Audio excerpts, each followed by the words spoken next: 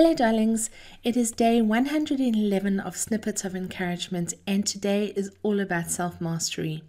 There is a history amongst humanity of master and servant. This still exists in some parts of the world where people of privilege have servants working for them, some in good conditions, others in near slavery.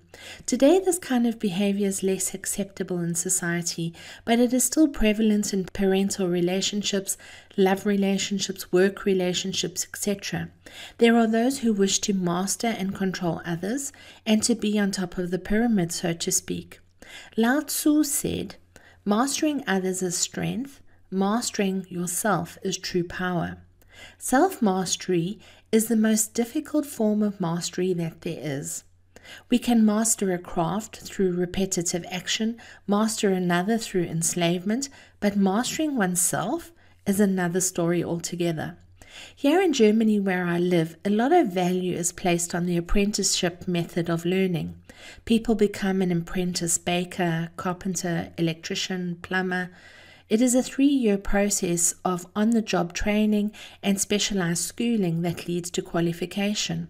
Graduates are encouraged to pursue a master qualification after at least 10 years additional work experience. This work experience is crucial before beginning the master training.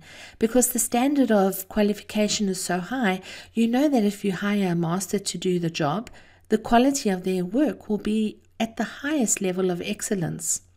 There is almost no job within the apprentice program where people can move from apprentice to master in a short period of time. It requires time and experience. Without both, one is unlikely to become a master. None of us becomes a master at anything, let alone mastering ourselves overnight. We often become impatient and expect to achieve self-mastery in one easy step. If it were easy, New Year's resolutions wouldn't land up on the rubbish heap. Old habits would be easy to break, and new mindsets easy to create. However, the greatest battle we often fight is the one against ourselves. We struggle and fight within, often throwing in the towel because it seems so hard. There are those who say that life should be about ease and flow, but I think the ease and flow comes when we achieve a level of mastery. I am finding that the more vigilant and diligent I am about working on myself, the more empowerment and personal freedom I experience. We can want to change the world and change others, but it is only when we change ourselves that true change occurs.